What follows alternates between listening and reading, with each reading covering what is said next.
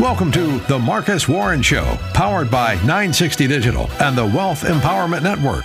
Now, here is your host, Marcus Warren. Good morning, good afternoon, good evening, and welcome to the #1 retirement and tax planning show in the region, The Marcus Warren Show. I am your host, financial advisor, tax enrolled agent, and author of the Retirement and Tax Playbooks, Marcus Warren. And I hope everyone is doing well on this Sunday. And to my left, I am joined by our resident tax professional, Dee. How you doing, Dee? Hello and happy Sunday. And remember that if you miss any parts of the show and you want to catch up on anything you missed, all you have to do is subscribe to the Marcus Warren Show podcast via Apple Podcast or wherever you get your podcast. Also, throughout the show, we will be offering our retirement rescue game plan. Now, you may be asking yourself, what is that? Well, that is a physical packet of information that will help rescue your retirement from all the risk that threatens your nest egg once you are close and in retirement. In that game plan, you'll get a copy of my 2 books, a few different financial reports, and access to my webinar that is entitled Taxes in Retirement. Now, you may ask yourself, how can I get my hands on that? Well, it's simple. All you have to do is go to warrenwealth.net, go to the site, put in your information, and that retirement rescue game plan will be delivered free of charge to your front door. Once again, that is warrenwealth.net. That is warrenwealth.net. All right. So, we're closing in on the end of the month, and that's always good. It always reminds me of how fast time, basically flies. Because we're already, it's basically fall. It is. It's coming up. It's going to be here very soon. And, we're in the dog days of summer is what they call. I don't know why they call it the dog days of summer. Good question. I don't know. You don't know? Mm-mm. If we only had a way to figure out, AKA the Google machine. But by the end of the show, we will know what the dog days of summer means. I've said it a lot. Don't know what it means. But anyway, let's just get into some Money Matters. Here comes the money. Here we go. Money talk. Here comes the money. Money, money, money, money, money, Dollar, dollar. All right. So did you find out what the dog? You're going to love this. Oh, it has to do With with the star system Sirius, which is a dog, and something to do with astrology connected with heat, drought, sudden thunderstorms, lethargy, fever, mad dogs, bad luck. Oh, boy. That's what, according to Wikipedia. I'm sorry that I even asked. There we go. About that. Still Now don't really understand. It has to do with celestial bodies and things of that nature. Correct. Well, there you go. Now it all makes sense. Okay. Well, speaking of things making sense, let's talk taxes. Let's talk specifically the IRS here. So let's talk about the IRS as far as the way that it looks and the way that it stands now at this current moment. So most of us know, the IRS is from, the unpleasant task of filing taxes.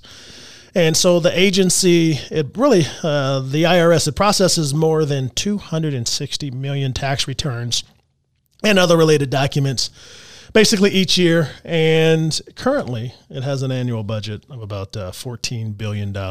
And I don't know this, but they have 80,000 full-time staff members. Okay. Obviously that's, obviously not enough. Has not been enough. And right now the IRS works on a lot of antiquated systems. Yes. From what I understand, that they use technology dating back more than a half a century. Wow. 50 years old. And from what I was able to glean from these the nerds, so to speak, they use a programming language called COBOL.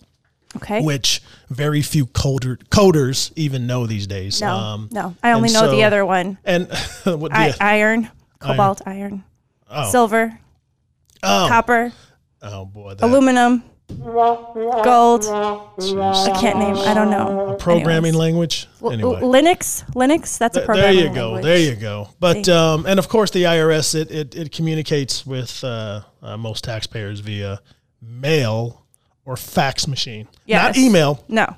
Snail mail. Yes. Or facts, so you know that they're outdated. And really, the IRS's budget, it has been cut about 20% since 2010, which makes it hard for the agency to, one, help Americans file their taxes, really because it's answered fewer than 1 in 10 calls for help during this last tax season. So if you ever try to call the IRS, you know that they've been underfunded and understaffed for a long time. And then the funding shortage, it also has made it difficult for the agency to collect what the government calls taxes that people have not paid. The tax gap, right? The difference between taxes owed and what taxes are paid. And that's about, they only collect about 80 to 85% of what is owed to them. So there's a big tax gap. Now, most of you know that there was a bill just passed. What was it called? The Inflation Reduction Act Yes. or the Climate Bill, whatever you want to call it. But it had a little stipulation in there, a provision that provides $80 billion in funding, new funding for the IRS. And the new funding was going to help address some of those shortcomings by letting the agency update its systems, of course, hire more people. They plan to recruit about 87,000 employees. Yes. That's a lot. That is a lot. Now, many of these, employees I'm sure people are retiring, so many of these Yes. these hires are going to fill jobs that are that people are leaving behind. And it's over 10 years, that's 87,000 right. employees over the next 10 years. And that $80 billion is over the next Yes. 10 years too, right? So there you go. And so, its workforce is going to expand, so it has more opportunities to do more audits, more processing, and provide at least some sort of service. I don't know if it's the best customer service whenever you call a government agency, but it will be some sort of service. So, all right. So, this has perked up a lot of people's ears, depending on both sides of the aisle, so to speak. But really, what the additional resources is going to be able to do is going to allow the IRS to crack down on people and businesses who don't pay the taxes that they owe. And so the question is who the agency is going to focus on. Now, the current administration, the Biden administration, has said that it's going to target rich tax cheats, right? And they ordered the agency not to increase audits on people who make less than $400,000 a year or on small businesses. Now, it's interesting because, the audit rate, and I thought this was intriguing. The audit rate for Americans making $5 million or more, it dropped to 2% in 2020 compared to 16% in 2010.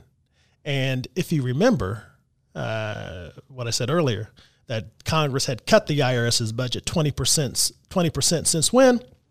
2010. Okay. There we go. Yeah. Coincidence? I think not. Correlation there. Yes. And so the current administration, they argue that this underfunding of the rich tax cheats, or whatever they call them, it basically led the IRS to obviously reduce the audits on those wealthy taxpayers. And it's interesting because I say that they cut the funding and it lowered the audit rate for wealthy taxpayers, but the IRS still is trying to collect money. So they went after the low hanging fruit, AKA the middle class, right? So, when I say audits, and a lot of people, when they think about audits, they think about, the IRS coming and knocking on your door. Sometimes, very rarely. Sometimes, with firearms and ready to just go through everything. No, it doesn't really happen that way. We all know that it doesn't happen that way.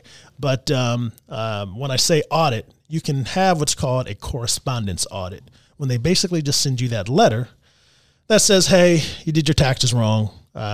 This is what you should owe, so pay us our money, plus penalties and interest. So they do it that way. Or they also say, hey, you claim this child tax credit. Can you please send us documents that says that this child actually lives with you or is your child, right? And so those generally are focused on the poor and the middle class, right? And so what they want to do with the new bill is the new bill or the new money that's coming in to fund the IRS.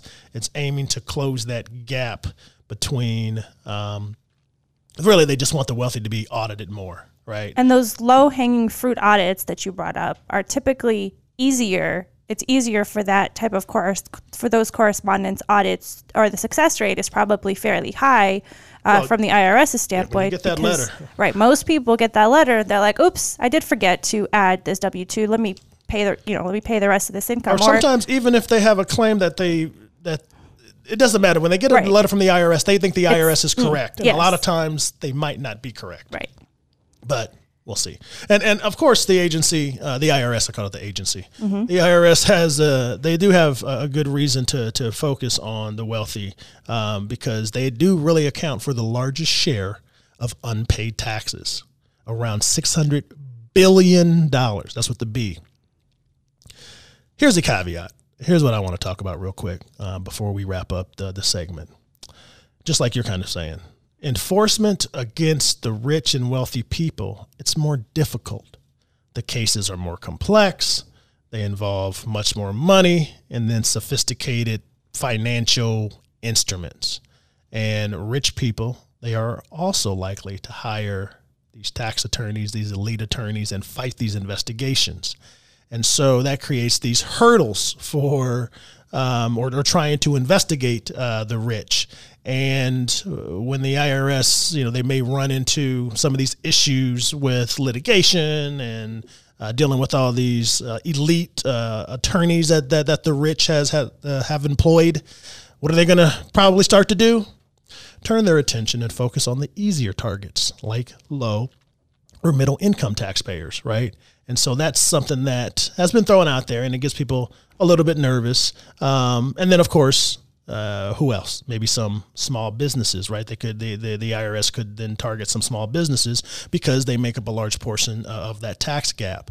And that is, if you hear any strife and back and forth between whatever parties, it's basically, because I think it is this catch-22 where, although the Biden administration says that they insist that they're not going to go after low or middle income taxpayers or small businesses, it's one of those things where it is true. Hey, when you start to go after the rich, they do have more resources, better attorneys, these complex financial instruments, and they will run up against a lot of resistance. And the key is that if they continue to run up against that resistance, that they don't just turn and say, okay, well, let's just go back to taxing the middle class and these small businesses. And that's what you really have to keep an eye on. I'm thinking that if they're able to hire the right people and really have a concerted effort of what they're trying to do, I think overall we'll see how it goes. I mean, it's going to be a long process. We're talking over 10 years.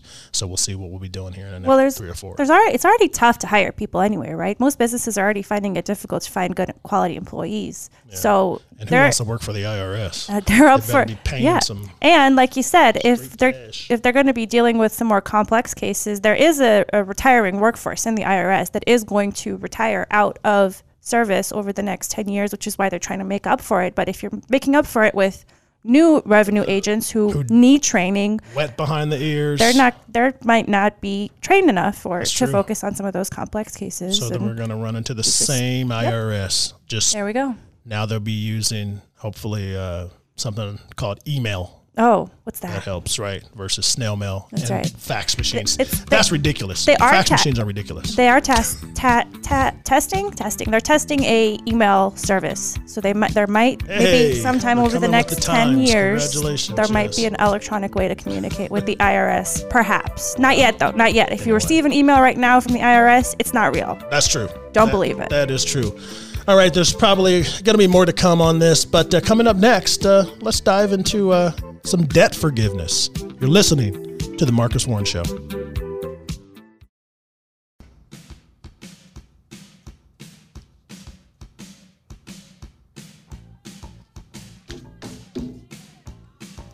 Okay. Here we go. So, this is Footloose, right? That's right. Yeah, Footloose. Song is called Footloose. Song is called Footloose. From the movie Footloose. You know, this song came out in 1984. Okay. Yes. Number 1 in the U.S. Oh, okay. Number 6 in the UK. Okay. It's a big song. Yeah. You know? Have you seen Footloose? No. Kevin Bacon. Kevin Bacon's been Jennifer in a lot Grey, of stuff. right? No, that's Dirty Dancing. Oh, my gosh. same thing. Wow. Anyway. I haven't seen either of those movies, by the way. Obviously, you can tell. Way before your time. Yes. Anyway, welcome back to the show, The Marcus Warren Show. Remember that you can request your retirement rescue game plan. All you have to do is go to warrenwealth.net, warrenwealth.net. You will receive a retirement rescue game plan, which is a physical packet of information which will help rescue your retirement from all the risks that threaten your nest egg. We're talking about market risk, inflation risk, and most importantly, tax rate risk. You got to protect your hard-earned money from the IRS. Once again, go to warrenwealth.net. All right, so we really haven't done this really segment in a while, but I do really want to go over a hot topic that is in the news a lot lately, and that is forgiveness. It's Sunday. A lot of people are taught about forgiveness That's right. in their various churches and religions, and forgiveness is supposed to be good. It takes the burden off of you, and you're showing grace by forgiving things, right? There we go. Biden was in the forgiving mood recently when he announced the student loan forgiveness plan, which really helps students, former students, and even current students, where they're able to basically be forgiven of debt as much as $20,000. And so really what I wanted to do is kind of explain the nuts and bolts of it, how it works, and some of the questions that we've been asked, people have been asked, and you've seen on the news, things of that nature. So, and you can help me out with this if you have any things you want to chime in with, D. Basically, I guess the question is, who qualifies for the loan cancellation? And the nuts and bolts of it is, if you're single and you earn under $125,000, you can qualify for $10,000 in debt cancellation. If you're married and you file your taxes jointly or head of household, you can qualify for if your income is under $250,000. And so, it's meant to help out, I guess people under that threshold. I was going to say, middle class folks, but that's, I don't know, 125, 250. There's really not a lot of households that make that much. But, it does forgive that $10,000. Now, if you've received a Pell Grant and you meet those income requirements, then you can qualify for an extra $10,000 in cancellation. And by the way, only loans that have been dispersed by June 30th are eligible for that relief. So there you go. And it doesn't matter. We've had someone say they only have graduate school debt, and they did get a Pell Grant when they were in undergrad. They would still be eligible for at least that $10,000. Basically the bottom line is, if you have been to school, if you have, received any kind of loans. By the way, parents are eligible too. Okay. That's a question that we've been asked. And yes, if you're a parent who got, I think it's called the PLUS loan. Let me look this up here. Federal Parent Plus loans. You are eligible, so that helps too. By the way, some people have asked, hey, if I did not finish, say I started at a community college or I started at a major university, but I never finished my degree, like a Mark Zuckerberg or a Bill Gates, although they don't qualify, they make way too much money. Yeah, I think they're over that income threshold. Just a little bit. But if you didn't finish, does that disqualify you? No, it does not. You can still get that loan forgiveness. So the bottom line is this: do you have to apply for the student loan forgiveness, or does it automatically happen?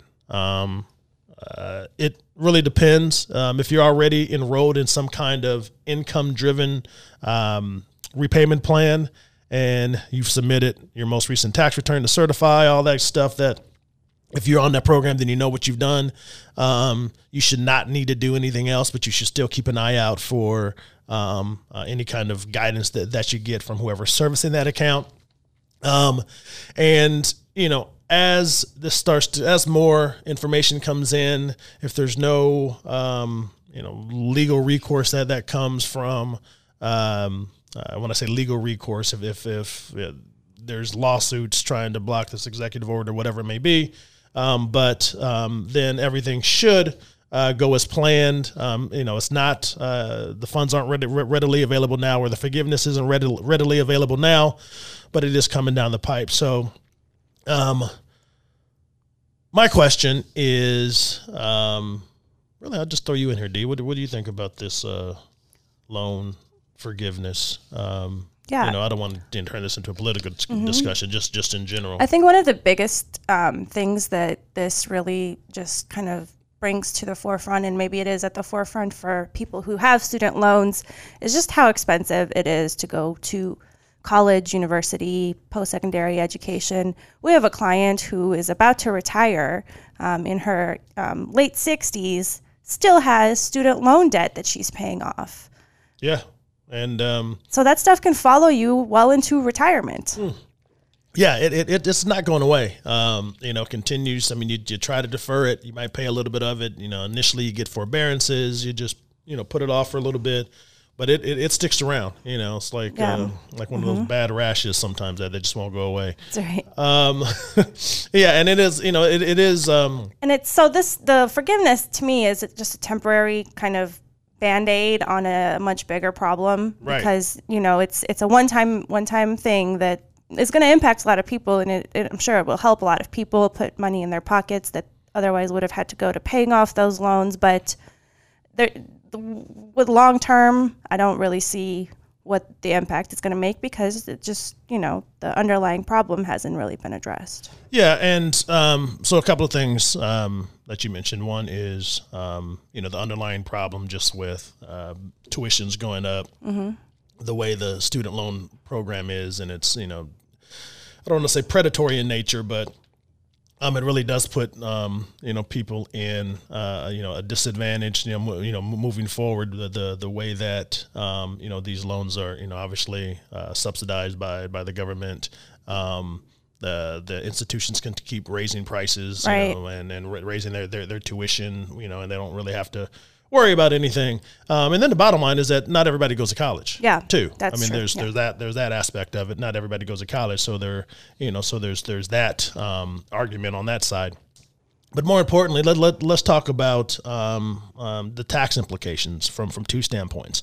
One is, if your loan is forgiven, will you have to pay taxes on the canceled debt? The answer is no. The second thing is, let's talk about the bigger picture. Once again, the government is giving out money, right? Whether it's to corporations, whether the bailouts back in 2008 where they're giving money to the corporations, or 2020 when they were giving money to corporations, or 2020 when they're giving money to corporations, and then small businesses for the PPP, things of that nature, or if it's pandemic relief, whatever it is. Now the government is giving out more money, right? And we talk about our debts, we talk about our deficits. And we talk about the fact that the only way to pay for a lot of those things down the line will be to raise taxes in the future. To bring this full circle into what we talk about all the time, which is retirement savings and retirement planning. Most people have their money saved in those retirement accounts that have never been taxed yet.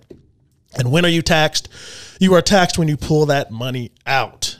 And unfortunately, you're subject to whatever tax rates are in the future.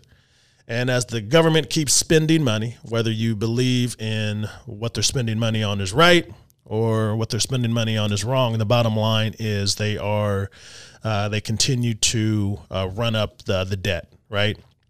And it's going to have to be paid sometime in the future. And most of the time, the way they're able to pay the debt is by just collecting more in taxes. And since most retirees, like I said, have their money in accounts that haven't been taxed yet, you may be subject, and we work under the assumption that you are probably going to be subject to higher taxes in the future, simply because we have to pay off this debt and it cannot continue to go on. That is why tax planning is important. That's why taxes are one of the biggest expenses that you have in retirement. And that is why that you have to have a plan going into retirement so you can put more money in your pocket and less than Uncle Sam's. And that is what we do here at Warren Wealth Management. And that's why we talk about this stuff all the time. And one of our value propositions is that, of course, we focus on investments and investment management. But on top of that, we know taxes. We're tax experts. So the left hand knows what the right hand is doing within the office. You don't have to shuffle you off to anybody else. And then there's miscommunications, things of that nature. We do it all in-house, which is beneficial to you. And that's the way it is. So there you go. All right, coming up next, hey, we're talking about taxes. Let's keep this going. We'll start off with Dee's Tax Corner. You're listening to The Marcus Warren Show.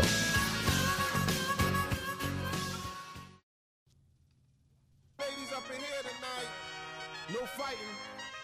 We got the refugees up in here. No fighting. Shakira. I never really knew that she could dance like this. She make a man wanna see. All right. Who is this? Oh, okay. So this is Shakira. This is Hips Don't Lie. Song came out in 2006. Okay. Number 1 in the U.S. and the U.K. All right. Big song. Okay. It's not my favorite Shakira song, but it's all right. Yeah, this is her biggest hit. There you go. All right, good old Shakira. I feel like we're foreshadowing something, but who knows? Something in the future? Yeah, we'll see. Anyway, welcome back to the show, The Marcus Warren Show. Remember that you can request your retirement rescue game plan. All you have to do is go to warrenwealth.net, and that retirement rescue game plan is going to help you rescue your retirement from all the risks that threaten your nest egg. We're talking about market risk, inflation risk, and most importantly, tax rate risk. You got to protect your hard-earned money from the IRS. Once again, go to warrenwealth.net. All right. Like I said, there could have been some foreshadowing there, but let's just go ahead and jump into some D's Tax Corner. 'Cause I'm the tax man. Yeah, I'm the tax man. Or woman. All right. So for this week's Tax Corner, I really wanted to provide our listeners with some tips for what not to do when it comes to your taxes, because I've come across a few recent tax cases that have gotten some celebrities in trouble with the tax authorities. And let's start with our Shakira. Lady of Honor, Colombian pop singer Shakira, who is currently in trouble with the Spanish tax authorities. Spanish prosecutors have called for more than 8 years in prison for Ms. Shakira and a fine of about $24 million. It's euros, but I've converted it to dollars for everybody so we all understand what the fine is. Her legal woes began in 2018 when Spanish authorities accused her of evading taxes amounting to $15 million between 2012 and 2014, a 3-year period during which she claimed she wasn't a Spanish resident. She didn't actually live in Spain. That's what she said. Before marrying the FC Barcelona player Gerard Piqué, who is a Spaniard, Shakira resided in the tax-favored Bahamas. Yeah, with the quotes, right? You got some quotes there. She lived there. She, had a residence there. Right. Listen, all of this is alleged. So according to Spanish tax authorities, she continued to claim that she lived in the Bahamas for tax purposes until 2015, which is when she officially switched her residency. However, the authorities claim that they have evidence that she lived there well before then, in that 3-year period preceding that. They basically followed her to places that she frequented, checked her social media accounts, of course, checked credit card receipts, looked at, her hairdresser, personal trainer, local school where she was regularly observed dropping her kids off. She did have a house in Spain as well during that time. And so prosecutors are moving ahead with filing some of these criminal charges against her because she refused to take a settlement deal that they had offered her earlier, saying that... Well, see, she didn't do anything wrong. She's obviously saying that, you know what, this is what I don't do. But, I'll tell you what. One is, I didn't know this, but Shakira is, her net worth is $350 million. Yeah. So, this $24 million is a big chunk. It is a big chunk. If that's what happened, she should. I think the prison time is worse. She should be able to pay. Yeah, but that's always just out there. It's like when Messi, who is the another Argentinian, right? Yes, he's from Argentina. Yes, and same types of charges. Yes, but he settled, not settled, but he just paid the. He did. And so I don't think I think the salaciousness of the 8 years makes it seem like, oh gosh, she might go there. Scary. Yeah, yes. But I don't think that will happen. But the bigger thing is just how the rich, whether you're a billionaire or a celebrity, you just have money, where it's that whole tax avoidance. Yes. Thing or sometimes tax evasion, but tax avoidance where, hey, you know what? I am going to take up residency in the Bahamas. Yes. So I don't have to pay these Spanish taxes. Yes. Or even closer to home, I'm going to take up residency in Florida or Texas or Nevada where there's Tennessee. Tennessee, where there's no, state tax. Or, I think Elon Musk just recently did that, right? Moved to Texas. Moved to Texas and, claims that... that's where he lives, yeah. That's where he lives. And, we all know it's for tax reasons. Yes. You were just telling me earlier about Citadel, Ken Griffin moving their whole headquarters from Chicago over to Florida. I don't know if it's strictly for taxes, but that's always seems to be an underlying factor. And they say it's other things, but it's always something else. And so she's, whether you're a resident of the U.S. trying to, put money offshore, but, that is one of those things that, actually legally you can do. Right. If you're on the up and up. Yes. It's like those Pandora papers that came out, or Paradise or Pandora Papers, whatever they were. I think they were both, where it talked about the rich and all the offshore accounts and all the things that they do to hide money and, not pay taxes. And then, bam, here you are with Shakira. Yes, and if we bring it back to the rest of us who aren't Grammy-winning superstars, residency is important. Right. And there are ways, like you mentioned, to change your residency to a state that might not have state income tax to reduce your tax burden by a good amount. And you still generally have to report it because, I have two brothers and they both played overseas basketball. Yes. And they actually live there because, there's residency requirements. You have to live there, a certain amount of days out of the year. And they did, but they still had to file an income tax here. They still had to basically report how many days they lived in. They lived in Spain and Croatia, Argentina, places like that. And so, you still have to file, at least, I don't know, Spanish law. Yes. But here you still have to file your taxes, even if you on your worldwide income. On your worldwide income, even if you don't end up owing any money because they have foreign exclusions, foreign exemptions, things of that nature. But they do want to know. Yes. Where your money is and how much money you're making. Of course. Similarly, for what we've seen maybe recently is workers who might travel, like traveling nurses, for example, who might travel across different states, or even if you think about athletes, yes, who play in different states, have to report taxes in each state. Those tax returns are nightmares. but they have to report them in each state because each state wants, a little piece of that money that gets made. And then you just have to follow the residency laws. Different states have different rules. Some states like Indiana and Kentucky have reciprocity rules because they know that, a lot of people might be living on the border, living in one state, working in the other.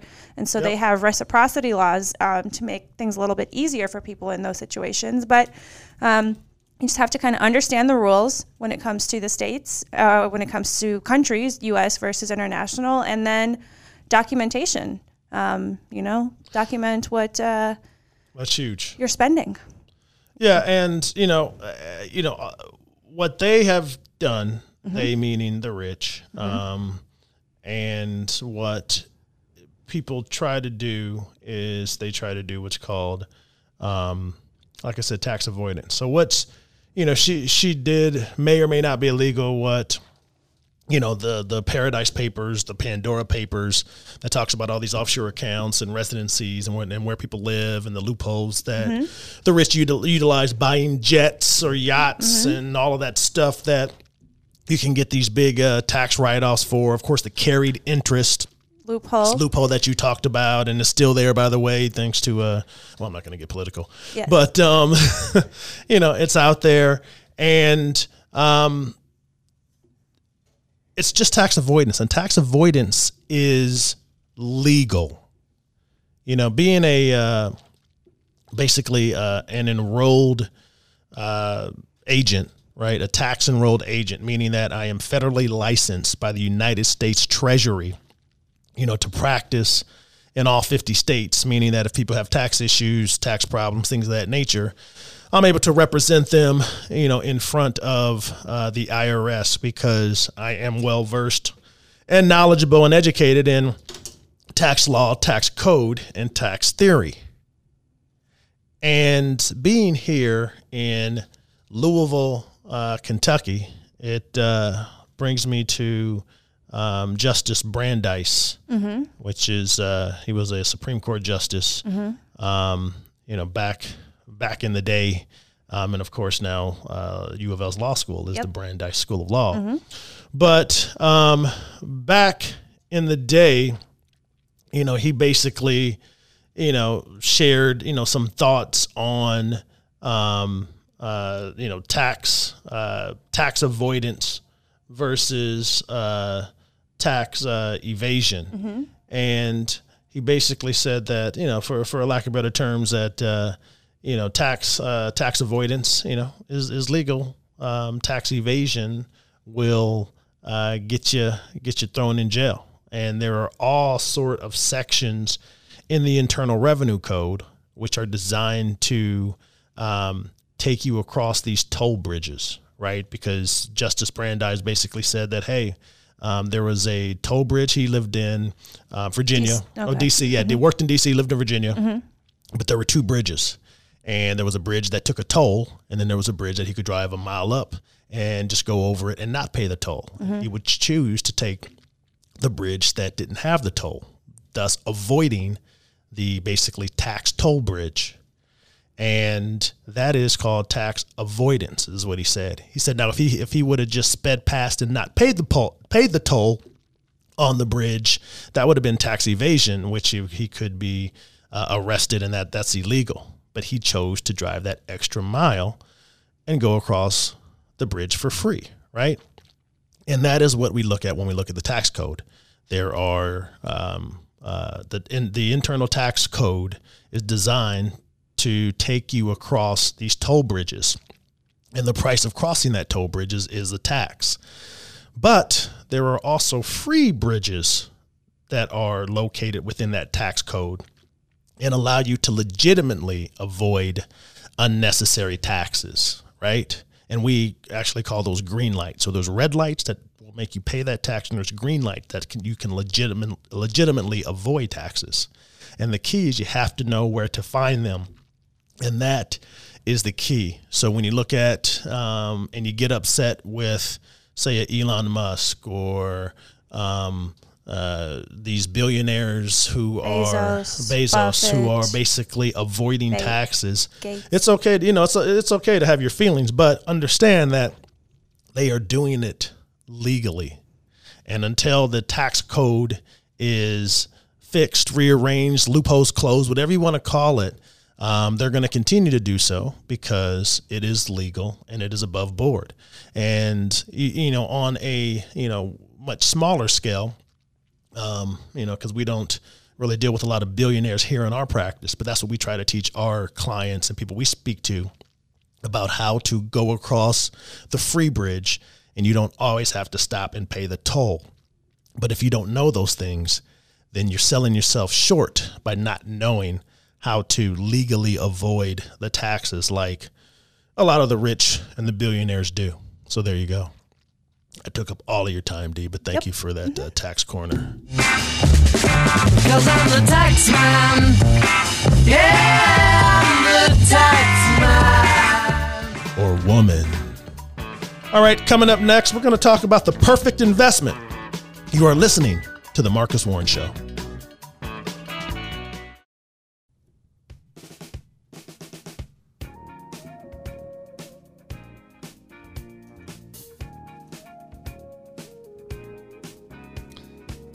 This is a nice, smooth ditty. I know, Michael Jackson.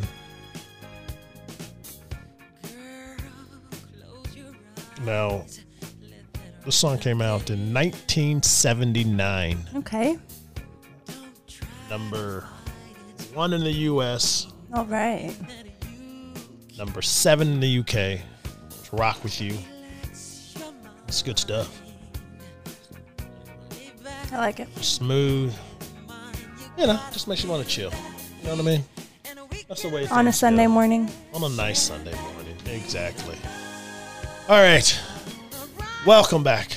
Welcome back to the show, The Marcus Warren Show. Remember that you need to request your retirement rescue game plan. That is a physical packet of information delivered free of charge to your front door, which includes a copy of my 2 books, the tax playbook and the retirement playbook, a few different financial reports, and access to my webinar entitled Taxes in Retirement. All you have to do is go to warrenwealth.net. That is warrenwealth.net. All right. Y'all know what time it is. It's time to get into some news you can use.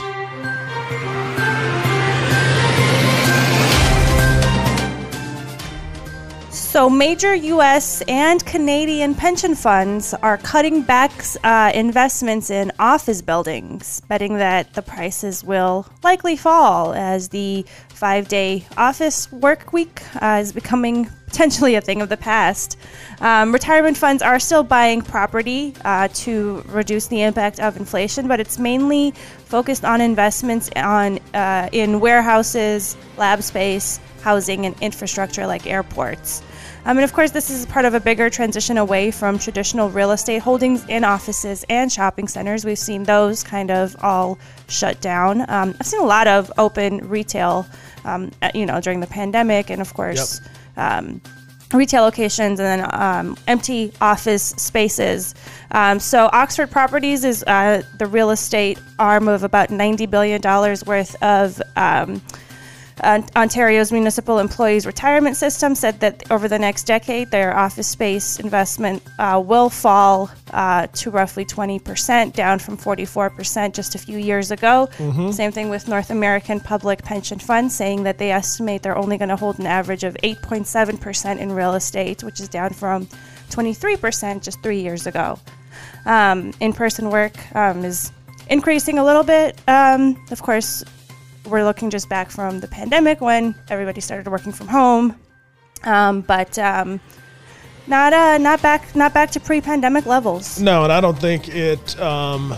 It's probably ever going to get up to pre-pandemic levels, at least any time. In the near future. Simply because people got comfortable. Mm-hmm. Staying at home. There were a lot of companies that even found that, hey, we are able to trim some cost, get rid of some office space, mm-hmm. And actually stay more efficient with our employees working from home. Yes. And now there's a lot of tech and tools that's coming out that can monitor productivity from home. Yes. That can monitor your keystrokes. See if you're actually at your at your home office or your desk or in front of your computer doing what you're supposed to be doing. So as you see that, I think that as that gets better, and of course, people just not wanting to be around other people, especially during the pandemic, and now people are still a little averse to that. I think we're going to see a decline in office space. I think people who own office buildings, have office buildings, who own those those big buildings are going to have to be a little more creative in the way that they draw businesses out to take up that space, because now it's like, okay, why do I need 1,000 square feet as a business, or 1,000 or 10,000 square feet as a business? Now, all right, we can trim this down to 7,500 square feet. Yeah. A 25% decrease, which is what you're starting to see, and then have people come in 2 or 3 days, share space, whatever that may be, and you don't need it. So I think that commercial real estate, we'll see how it works out, or how creative they get down the line, and then try to increase these profits. All right, what else you got? Yep. The U.S. Securities and Exchange Commission is looking into Melvin Capital, their management risk controls and investor disclosures after they were crippled last year by the meme stock frenzy. So the SEC has contacted investors in the hedge fund in recent months as part of an investigation into what specifically the senior executives told investors in the wake of the rally, the meme stock rally in January 2021. So so Melvin Capital is just like a hedge fund. Mm-hmm. And they owned, obviously had some sort of was that call GameStop on GameStop Bed stock. Bath and Beyond? Yes, yes. It was GameStop was last year, and they lost a lot of money for their investors. They actually lost $6.8 billion, more than half of their assets under management, as retail and other investors banded together to target their short positions in the GameStop stock. Okay. The executives told their clients in virtual meetings that they planned to, of course, soldier on, and the firm had strengthened its risk management practices afterwards. They had one of the top performing hedge funds until last year. And then, of course, they still took those high fees. Yeah, well, they're always taking fees. That's how Wall Street in general is, especially the fund managers, hedge fund, whoever. They're always, getting those fees regardless of what's going on. Of course, they do, want their funds to go up in value. And, Melvin Capital, they were just, one of the casualties of, the Wall Street bets, the meme stock folks who, were able to at least, target them. The little man brought down, I guess, a big player, not the biggest player, but at least, one of the big players. But that's the way it goes. $6.8 billion, that's a lot of money. There you go. But the thing is, the individual investors who tried to invest in those meme stocks, they lost money too.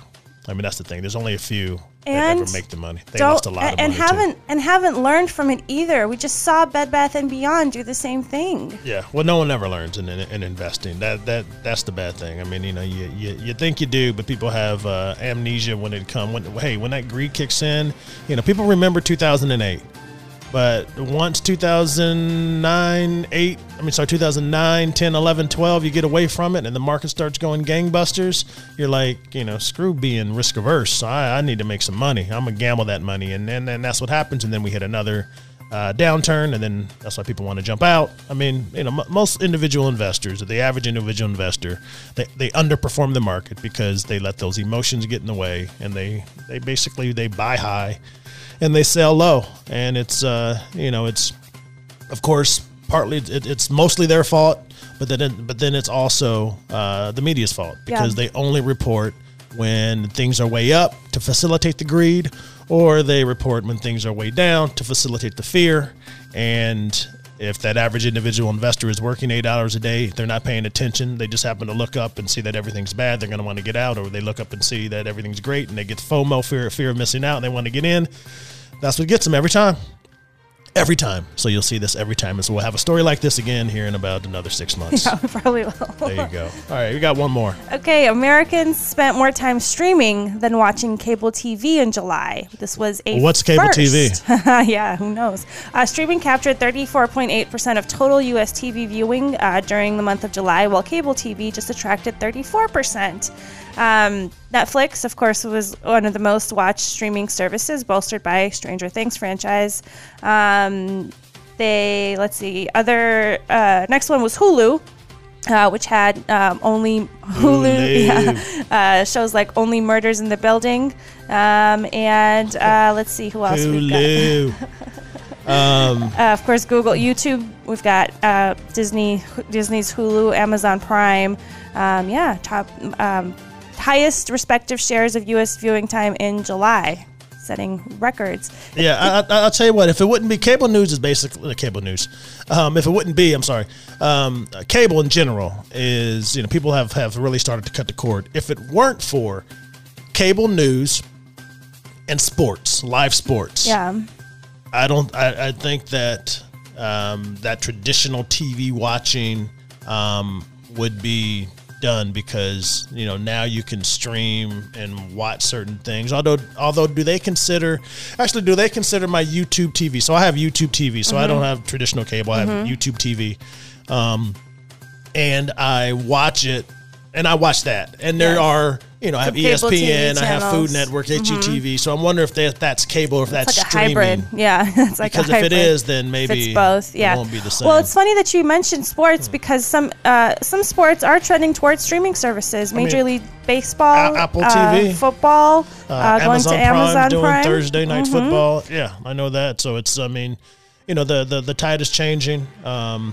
know that, like I said, if it weren't for sports and cable news, this traditional TV watching would be dead. The way of the dodo bird. Dead. All right, Dee, thanks for that news you can use. And if we left you with that, the listeners with that, you probably would be satisfied. But no, you wouldn't.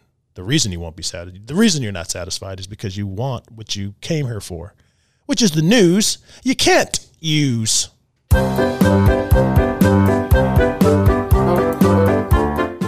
Well, I know you will love this story, because the Guinness World Records said a Chihuahua in Florida named Toby Keith was dubbed. Wait, just no play on words. Toby Keith. So just Toby like Keith. the country singer. Yes. But that's his first name. The Chihuahua's first name is Toby Keith. Okay. Dubbed the world's oldest dog at the age of 21 years and 66 days. Now, in dog years, which means he's just 3? No, in human years. So what's that? 21 times 7. 7. No, 7 years. Oh, 3. 21 times 7. Geez, in your head, that's 744 years. 47 years old. Yes. Wow. Yes. That's really. Yes, the owner said she adopted Toby Keith from a shelter when he was only a few months old. He was originally named Peanut Butter, but just renamed him. I was just about to say, wow, she named that dog Toby Keith 21 years ago, but before Toby Keith, he's older than 21, but before he was a famous country singer, Toby Keith. Sure. So she renamed him after she must have fell in love with Toby Keith, a big fan or something, right? That could be the case. Has to be. Toby Keith's biggest fan, yes. Yes. I mean, why else would you name the dog? Chihuahuas typically live 12 to 18 years, so Mr. Toby Keith has, just 3 extra years. Yeah. Oh, okay. In dog years, that's a long lot. Time. Right. And then dog years. I wonder where they come up with dog years. We're going to have to get with Neil deGrasse Tyson about the dog years. Yes. And does their orbit spin a lot quicker than the human orbit, and that's why they age? Well, humans or do they age? Don't orbit, planets do, and other objects. I'm just saying. It has to do with the time-space continuum. Oh, geez. Okay, we're going out there. Well, thank you, Dee, for that news. You can't use time-space continuum. Anyway, we know what that music means. It means we've come to the end of the show. I want to thank everyone for listening. Have a great week, and take it easy on this Sunday. Thank you for listening to The Marcus Warren Show. For more information or to request your retirement toolkit, contact Marcus at 502-339-8255. or visit his website at talktomarcus.com. Warren Wealth Management and Tax Planning and WGTK are not affiliated. Exposure to ideas and financial vehicles discussed should not be considered investment advice or recommendations to buy or sell any financial vehicle. This information should not be considered tax or legal advice. Individuals should consult with a professional specializing in the fields of tax, legal, accounting, or investments regarding the applicability of this information for their situation. Past performance is not a guarantee of future results. Investments will fluctuate and when redeemed may be worth more or less than when originally invested.